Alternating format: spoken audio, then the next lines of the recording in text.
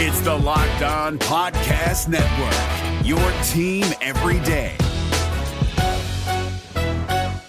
Kyle Krabs here, host of Locked On NFL Scouting. Join Joe Marino and me every day as we provide position-by-position analysis of the upcoming NFL Draft. Check out the Locked On NFL Scouting podcast with the Draft Dudes on YouTube or wherever you listen to your favorite podcasts.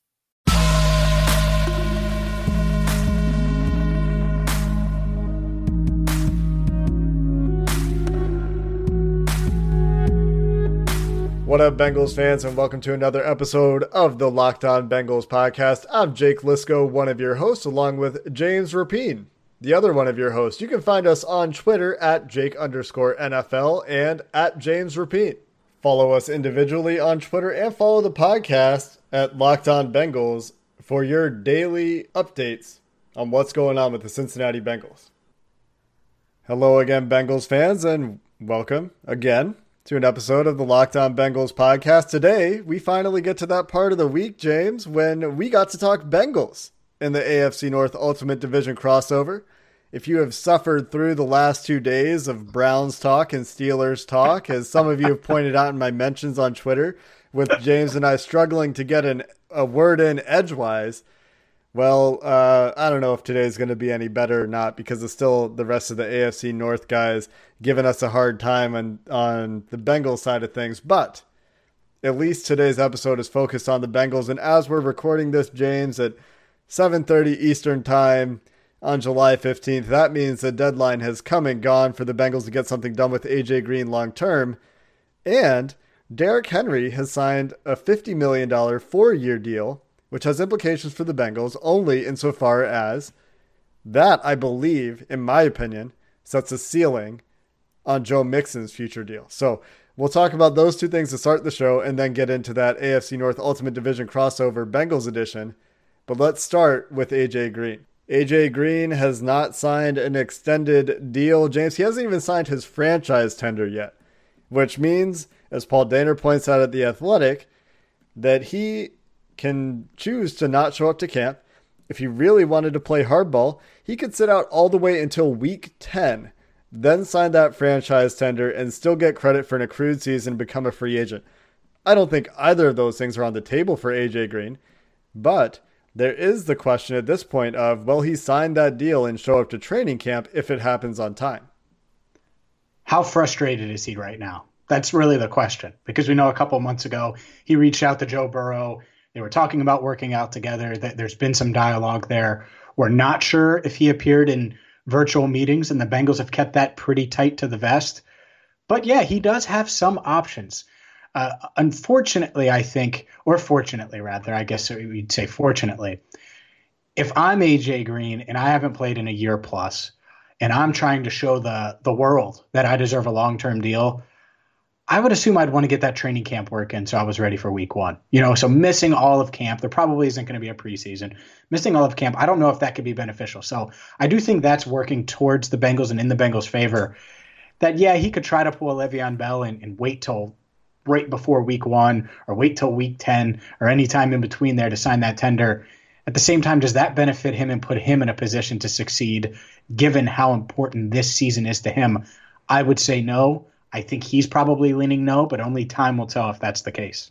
Yeah, it'll be a difficult decision for Green between being cautious, trying to maintain health, not risking injury, but you're always risking injury in the NFL at some point in time, and getting those reps in could go a long way in establishing himself with his new quarterback.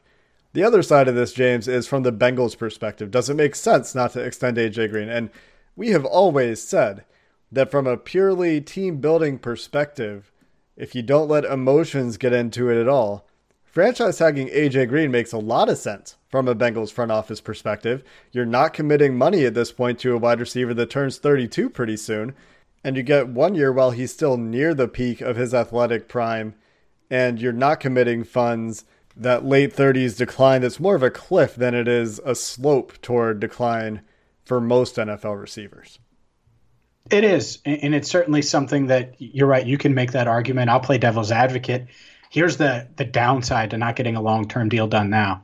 If Green goes out there and plays well, the Bengals are going to want to keep him, right? Because he's had success with Joe Burrow. Well, now you're paying, let's say it's a 3-year deal. And instead of getting it done this offseason, where it does feel like a gamble, you're taking a gamble on the back end of that 3-year deal if you do it next offseason, because you're paying for 33, 34, and 35-year-old AJ Green. So this could work out for Green. It could work into basically a 4-year deal, because I think the Bengals were in that 3-year range this offseason if they were going to do something. And obviously with COVID-19, I think that threw a wrench into things. But if he makes $18 million this year, plays well, and then signs a 3-year deal worth $56 to $60 million next offseason, that's going to play really well and really maximize Green's value. So the ball's in his court, and the Bengals could get burned if he plays well. At the same time, they're not committing money before they see him back on the field healthy, performing at a high level. And they've also just drafted T. Higgins. They have an opportunity that if John Ross goes out and stays healthy and plays well, they could make that the core of the wide receiver room in the future and move on from AJ Green, which isn't comfortable. But from a team building perspective, it could be the optimal play. Only time will tell. And this is going to be a weird season, so it might be difficult to make that call either way. Moving on, Derrick Henry gets $50 million over 4 years, $25.5 million guaranteed, which for all intents and purposes means you get 2 years, $25.5 million, and then we'll see. Is this a ceiling or a floor for Joe Mixon, in your opinion, James? It's certainly not the floor. I think that Joe Mixon, it's hard to argue that Joe Mixon is better than Derrick Henry. I think he's a more complete back. I think he can catch out of the backfield, but he hasn't been as productive. And the offense, the Bengals offense, doesn't revolve around Joe Mixon. At least it hasn't up until this point, like the Titans have had success putting everything into Derrick Henry. So this is another one where maybe the Bengals get a deal done this offseason, or Joe Mixon shows that he's in that elite class of running backs, not a top 10 back, but a top 2 or 3 back, and carries the Bengals offense this season. So time will tell. But it's certainly something that could impact Joe Mixon's market moving forward. Yeah, I think it absolutely impacts his market. You look at running back deals around the league. Ezekiel Elliott gets $15 million a year, $90 million total, $28 million fully guaranteed. And here's my favorite thing about running back contracts in the NFL today. When you really start to break them down, even Christian McCaffrey, who got $16 million per year on a $64 million deal, only got $30 million of those dollars fully guaranteed at the time of signing. Saquon Barkley's rookie deal, which was $31.1 million, is still the most fully guaranteed money of any running back in the NFL. Even today, after signing his extension, Derrick Henry, with $25.5 million fully guaranteed, is behind Le'Veon Bell, who's on a second contract, Leonard Fournette's rookie deal, Ezekiel Elliott's second contract, Christian McCaffrey's second contract, and Saquon Barkley's rookie deal for fully guaranteed money. So how does this play in with Joe Mixon? Well, for one, I think it means you're not going to get more than $25 million fully guaranteed at signing. And two, I really do think, as I said in the open, that this is a ceiling for him, especially right now. Derrick Henry is a wildly productive running back who is, as you said, James, the focal point of the Tennessee Titans offense, has essentially carried that team into the conference championship last year. They upset Baltimore in no small part because Derrick Henry was a man on a mission. I'm not saying Derrick Henry is going to be the exception to the running back rule and will be the guy that is suddenly worth the money, because I don't think any of these guys necessarily are. But I do think that if Joe Mixon is somewhere around $12 million a year, that's a lot more tolerable than $15 or $16 million a year. And I really wonder how Mixon and his camp see this looking forward.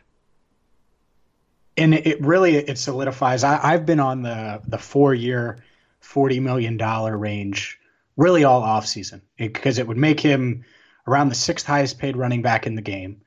At the same time, and this came out earlier this week, and I think it's noteworthy. Now with Henry signed, the 2021 free agent class is pretty loaded, right? You had Leonard Fournette, who was that first running back drafted in Joe Mixon's class. Aaron Jones, Dalvin Cook, Mixon, Alvin Kamara, Phillip Lindsay, Marlon Mack, Kenyon Drake, Todd Gurley. Like, there are a lot of guys that are going to be free agents next offseason at the running back position, or at least set to get that there.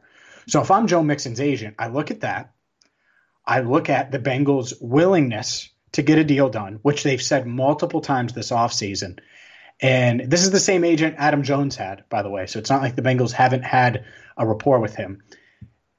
To me, you got to find a way to get something done because to give the peace of mind to Joe Mixon. Because what if he goes out there and he runs for under 1,000 yards or just over the 1,000-yard mark, or he gets dinged up? Then suddenly it's a dinged up 24-year-old running back testing free agency with a bunch of other proven backs and a whole draft class of backs that is supposed to be pretty good at the running back position. So to me, both sides want to get a deal done. And I think the Derrick Henry deal overall probably nudges that forward and pushes it forward versus the other way. Because now we're not talking about Christian McCaffrey $16 million per season. We're talking about a more reasonable number and certainly something that I think realistically could get done this offseason. Yeah, and the nice thing about it for the Bengals is if they do it as an extension, some of that money comes into the current year in terms of the cap. Some of that signing bonus gets prorated to the current year. So you could say, we'll make it $12 million on average in new money, but from a cap perspective, we'll do it so that a lot of that signing bonus comes into this year. And so it ends up being $10 million a year on average because some of that money comes back into this year. I don't know if I'm explaining that very well, but from a cap accounting perspective, from a when Joe Mixon gets paid perspective, it can work out where it ends up being about $10 million a year.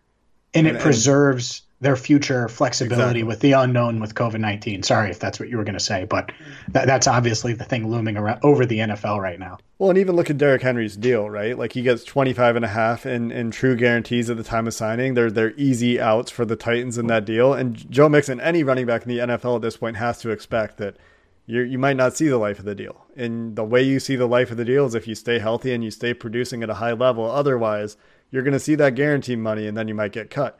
And that's the sad reality of running backs in the NFL right now. And I hate it personally for the players. And I mentioned earlier that for the Bengals, it's probably a smart move not to extend AJ Green. But as a fan of the player, I still want to see AJ get paid. And he does get $18 million this year. So good for him. I'm not crying. I'm not losing any sleep over it. But I get where he's coming from. And it would be nice to see him get that stability too.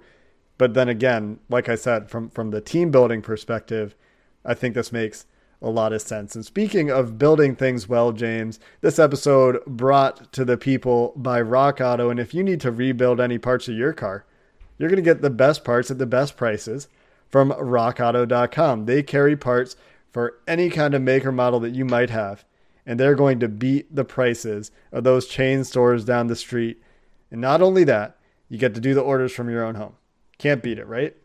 You can't, because it's convenient. It is something, instead of putting on the mask and driving down the street or walking if you can't use your car because it needs to be fixed, to the big box store and having someone type in a computer to try to find the part you need, you can do it yourself. You can shop in your slippers from the comfort of your own home. They have over 300 different car makers. So it doesn't matter what you have. They're going to have it there. Honda, Kia, Daewoo. It literally doesn't matter. They'll have it. I promise.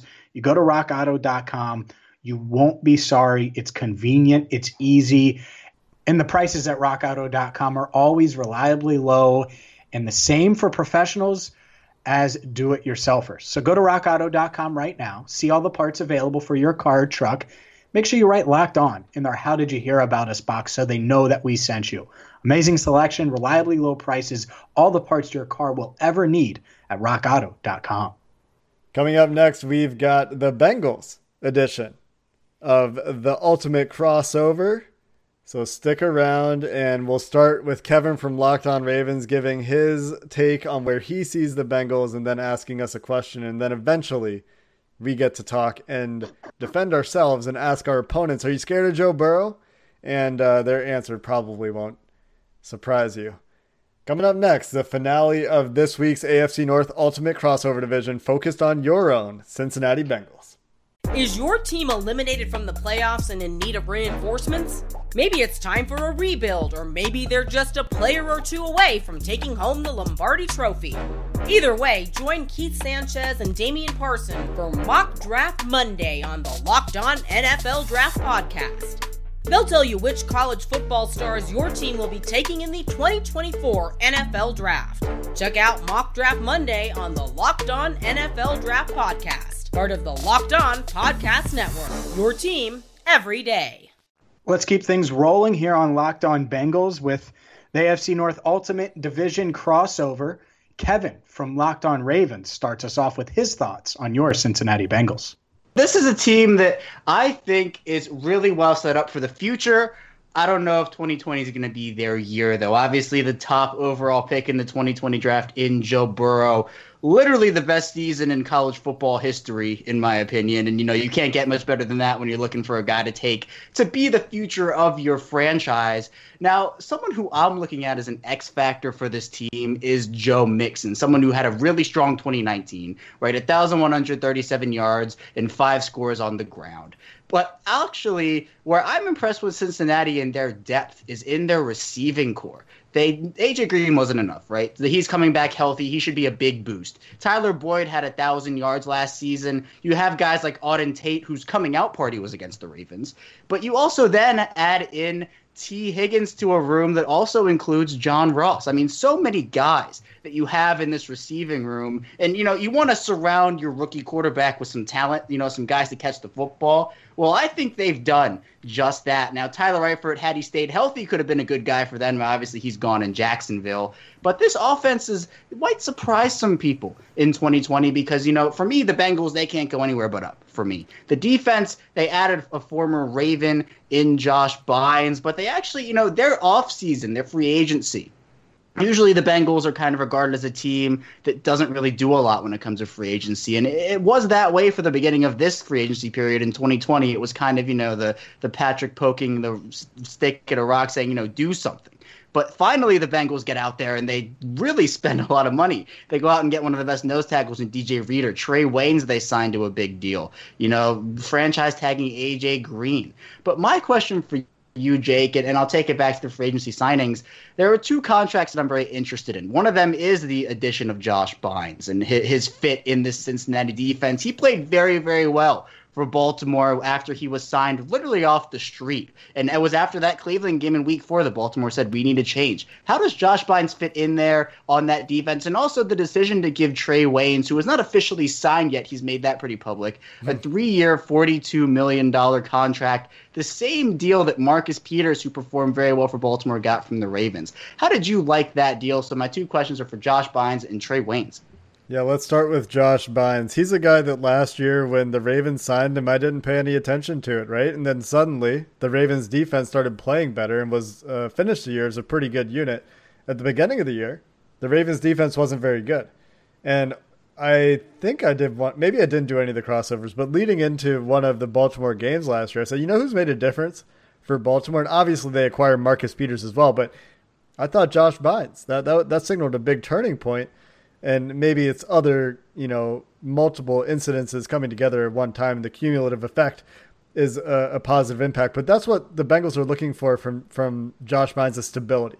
They signed him before they go draft 3 linebackers, right? Before they go use their 3rd, 4th, and 7th round pick on 3 different linebackers. By the way, correctly mocked Logan Wilson to the Bengals in the 3rd round. Everyone saw that coming. I'll pat myself on the back for that one. And then I thought Akeem Davis-Gaither was off the table. He ends up a Bengal anyway. So there are your linebackers of the future. But what they're looking for from Bynes is a veteran presence, the leadership, the run stopping, the tackling, and just knowing how to play adequate NFL linebacker. The Bengals haven't had adequate NFL linebacker in years. And Bengals fans listening right now are going to say, what about Vontaze Burfict?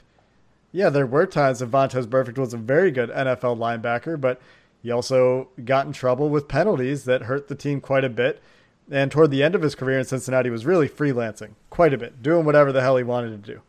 The other guy you asked about is Trey Waynes, and I agree with you, or the implication of your question. It's not a good deal. They paid him a little bit too much, well, maybe a lot too much money.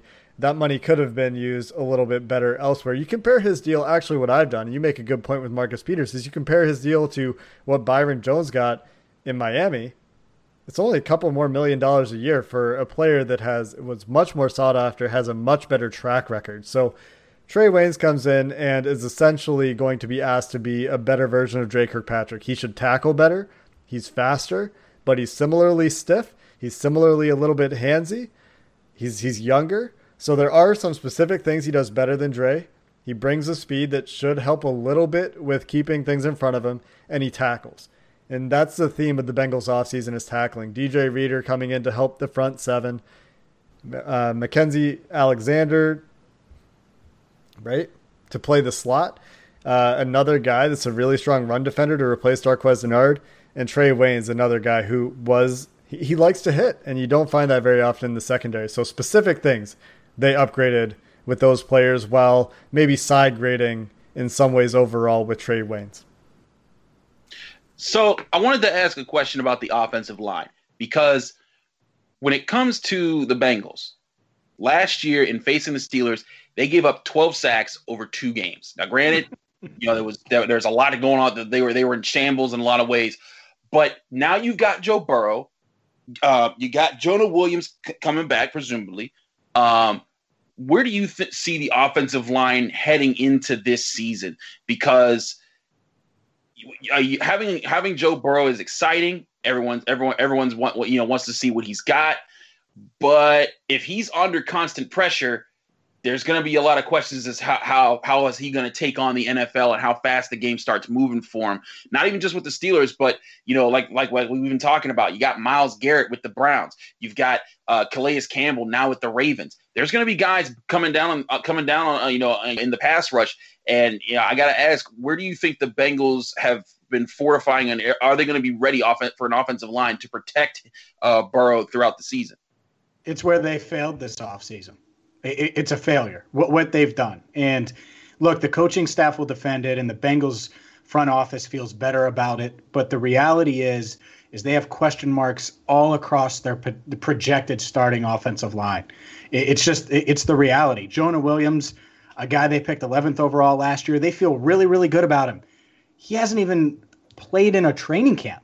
Heck, not even an NFL game. He hasn't even went through an entire training camp because he got injured in minicamp last year. So now you're expecting him to be a franchise left tackle against some of those guys you named and protect Joe Burrow's blindside. It's a tough ask for a guy like Jonah. And then you move to that left guard position and Michael Jordan, and he's a 4th-round pick from last season, and they liked what he developed into, and he's a young guy, and they feel good about where he's moving, but he's still unproven. So it's another question mark, and that's what it is across the offensive line, from Xavier Su'a-Filo, who couldn't start in Dallas. They sign him. They feel really good about him. Now he's suddenly potentially going to be the starting right guard, and then you got the right tackle position, and we all know what Bobby Hart is. He's just a guy at best. Fred Johnson could compete with him. Same with Akeem Adeniji, a 6th-round pick. But it's just a bunch of guys. And the Bengals coaching staff feels good about it. And I'm on board with maybe one question mark, right? Like banking on Jonah Williams to be the left tackle of the future and be good enough and competent in 2020. I'm okay with banking on Michael Jordan to take a step forward. It's hard to see and expect Jonah Williams to be good, Michael Jordan to take a step forward, Xavier Su'a-Filo to be better than he's been over the past 6 years of his NFL career, and then one of these guys at right tackle to emerge. So it's the fly in the ointment. It's the one thing that I wish, and you guys talked about that Trey Waynes deal, if they could have, instead of done that, taken those assets and saved on corner and put them towards the offensive line. And heck, maybe between now and camp, I don't think it's going to happen, but maybe they go out and get someone. I would. You need another established veteran that isn't a question mark that can answer the bell here up front for the Bengals. And if they don't do that, it's not just Joe Burrow. I think it's going to hurt Zach Taylor. I think it's going to hurt this offense, and it's really going to make it tough to see what you have here, because you have a lot of offensive weapons. You've upgraded the defense, but you're in a tough division. And if you can't block up front, it's going to be hard to see what Zach Taylor is as a play caller or what Burrow can evolve into as a quarterback. No, I totally get where you're coming from. And, obviously, James, with, while you were away, Jake and Joe and I talked about this. When you were one of these franchises, whether it was the Browns and the Bengals, on the toughest of times, even if you have the money, it's hard to convince people to come here. You've got to, there's got to be some selling point. You got to pretty the place up before these guys come in. But Jake, I do have a question for you here, and I will go into this. Guys, we've talked about this, whether it's the Browns with no hope and the Bengals, obviously, with the rough stretch. Once you start to see that light, you get reinvigorated and you get excited to see, where this could potentially lead to. But I do have this question with offensive line concerns and maybe, the state of the NFL. And Doug Farrar put out a piece about this the other day, where NFL defenses are playing nickel over 60% of the time. Dime is almost played more than base.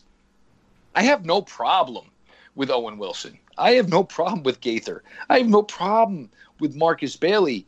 But how is this trending? I mean, Jake, it's nickel dime is usually the predominant on the defensive side of the ball here in the NFL in 2020. Why 3 linebackers? I understand the linebacker play was poor, and we all agree it was bad for a while there.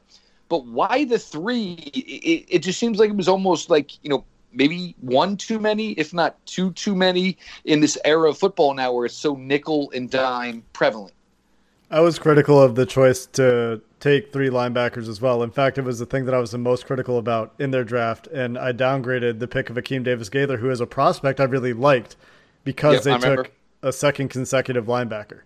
I liked both. I liked all 3 of the linebackers they picked. Taking Marcus Bailey in the 7th round is a guy that had 2nd or 3rd round tape, depending on who you ask, and had injuries. That's a lottery ticket. They did it last year with Rodney Anderson at running back. They didn't need a running back, but I love it. I love lottery tickets in the 6th, 7th round. It's great. Fine. Whatever.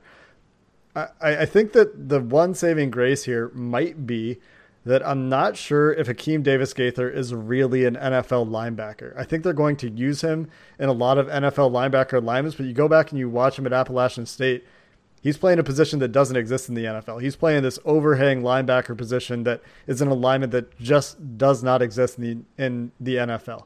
So it'll be really interesting to me to see how they deploy Akeem Davis-Gaither. There was certainly a point when I would have liked to have seen them gone in another direction, go offensive line a little bit earlier than the 6th round instead of Hakeem Adeniji, for example, but they didn't. And so to your point, why did they do it? Honestly, it's a simple answer. And I think it's that they play in a division with Lamar Jackson and that Baltimore offense. And they want to have the speed and the tackling and the run-stopping prowess to deal with it. And that's just the reality they live in, and we'll see if that's too short-sighted. Coming up next, we're going to give James a minute to frame the Bengals' outlook in the division, and then we'll ask some questions in the other direction as we have all week. So stay tuned for the wrap-up for the AFC North Ultimate Division crossover. Is your team eliminated from the playoffs and in need of reinforcements? Maybe it's time for a rebuild, or maybe they're just a player or 2 away from taking home the Lombardi Trophy. Either way, join Keith Sanchez and Damian Parson for Mock Draft Monday on the Locked On NFL Draft Podcast. They'll tell you which college football stars your team will be taking in the 2024 NFL Draft. Check out Mock Draft Monday on the Locked On NFL Draft Podcast, part of the Locked On Podcast Network. Your team every day. Let's keep things rolling here on the Locked On AFC North crossover. Final segment, fellas. Buckle up. Just a second here on the Bengals, because I was pretty critical of the offensive line. And while it's easy to do that, and I think everyone is, and I think most fans are pessimistic about the Bengals in the trenches, I'm pretty pleased with what they've done this offseason. They've shored up a lot of weaknesses on what was arguably the league's worst defense last year. Yeah, they might have overpaid for Trey Waynes a bit, but they also got Von Bell at what I think is a pretty reasonable price. I think he's going to help the defense. DJ Reader, certainly a guy who should make an impact in the AFC North. And then I look at these weapons, and everyone knows, if you're a Bengals fan, that I'm still in the John Ross bandwagon. And a healthy A.J. Green and Ross together, they've only played 9 games together. So I think if they can stay healthy this year, you combine that with Tyler Boyd, Joe Mixon, who a year from now, Jeff, don't even chime in here, might be the best running back in the AFC North. I think they have the weapons here. So if they can be competent up front, I feel like it's 2016 all over again. If the Bengals can be competent up front on the offensive line, I think they can be competitive with any of the teams in the division. It wouldn't shock me at all if they won 6 or 7 games. The 2 flies in the ointment are the offensive line to me, and then 2, the coronavirus pandemic, which every team is dealing with, but not every team has the number 1 overall pick coming in at quarterback. and a bunch of turnover on the roster like the Bengals have. So those are the two negatives there. And then obviously a tough division. Kevin, I'll start with you. Obviously the Ravens beat up on on the Bengals a lot last year. When you look at this revamped roster, do you think they can be competitive? Because I think they can be competitive with any of the teams in this division. Like, it wouldn't shock me at all if they went into M&T Bank Stadium and either won or lost 20-17 this fall. Do you think that's realistic, or do you think I'm insane? Well, I think you're a little of both, and I'll explain why. I think for the most part, when you look at the Cincinnati team, the first game these two teams played in 2019, the Bengals actually gave them a little bit of a run for their money at first. And then you look forward and look ahead to the game where the Ravens went to Cincinnati. That game was a little more of, okay, the Ravens are a 7-2 team at that point. The Bengals are 0-9. You look at the Bengals' improvements, I think they did the right thing in spending this money throughout the offseason. Again, a team that relatively didn't spend a lot over the last few years. They improved, and, at the forefront of that, I'm not looking at DJ Reader. I'm looking at Josh Bynes. Again, that's maybe a little Ravens bias there, but I think he'll really help this defense, where I think the Ravens are going to have the advantage over the Bengals, and what's really going to turn the tides of these games is two things, and they go pretty hand in hand. Everybody on this episode has been pretty critical of the Bengals offensive line. That's the same thing that I'm looking at here. The Ravens did not have a very good pass rush in 2019. They did not have interior pressure whatsoever. It seemed like the Ravens had to send 5 or 6 guys to even get a glimpse of the quarterback, or get a glimpse of, seeing the quarterback go down. The Bengals, maybe Jonah Williams is the next big thing, but I think you made some good points in the fact that you're expecting him to be this franchise left tackle. He hasn't done anything yet. The Ravens add Calais Campbell, they add Derek Wolfe.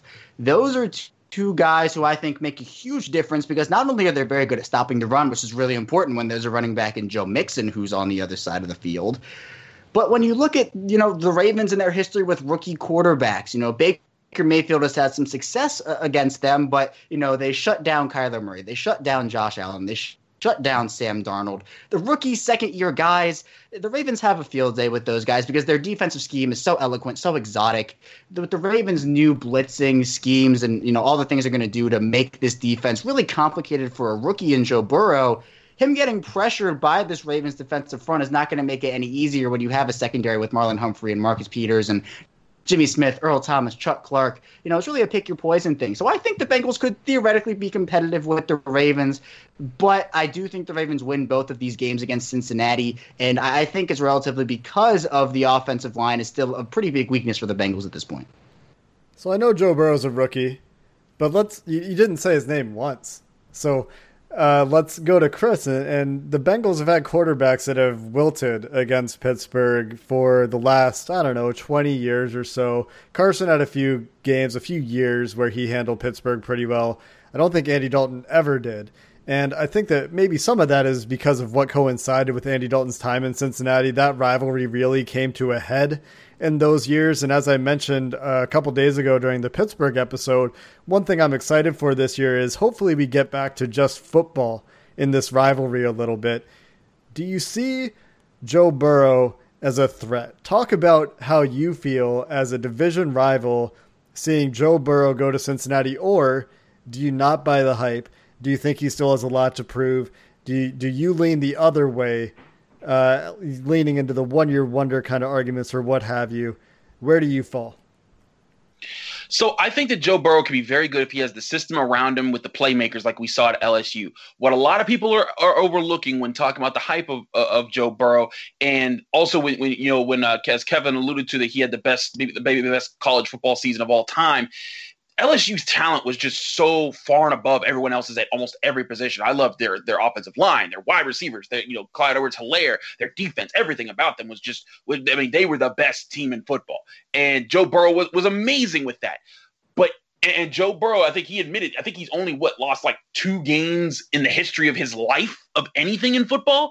And I think that that leads to okay, this guy's confident. He believes in himself.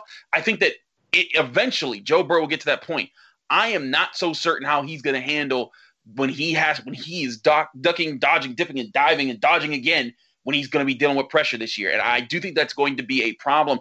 I think that he's going to make plays this year. I think we're going to see really exciting moments from him, but I'm not I'm not hiding in my closet from Joe Burrow just yet, because I think that he's gonna have a lot of work to have to do to build up that chemistry. I also really think it's unfortunate, like you were alluding to earlier, that he's not getting the rookie camp, the mini camp, the training camp to get as prepared as he can for this season and to get chemistry with his teammates.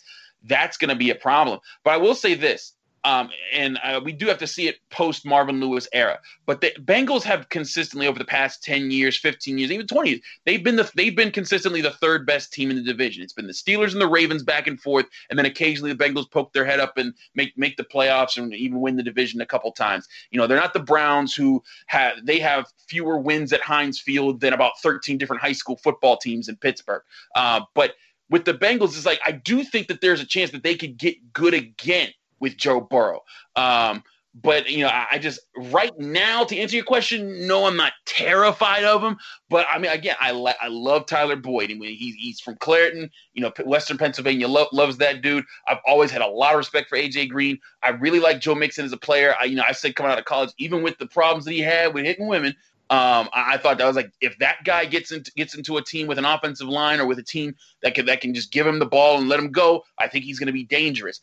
There's talent there. I just think that they're going to need an offensive line, time to gel, and maybe in another year or two, then we're talking about, okay, it's Joe Burrow week. But right now, I'm not too scared of Joe Burrow just yet, because I think he's going to have a serious adjustment period in 2020.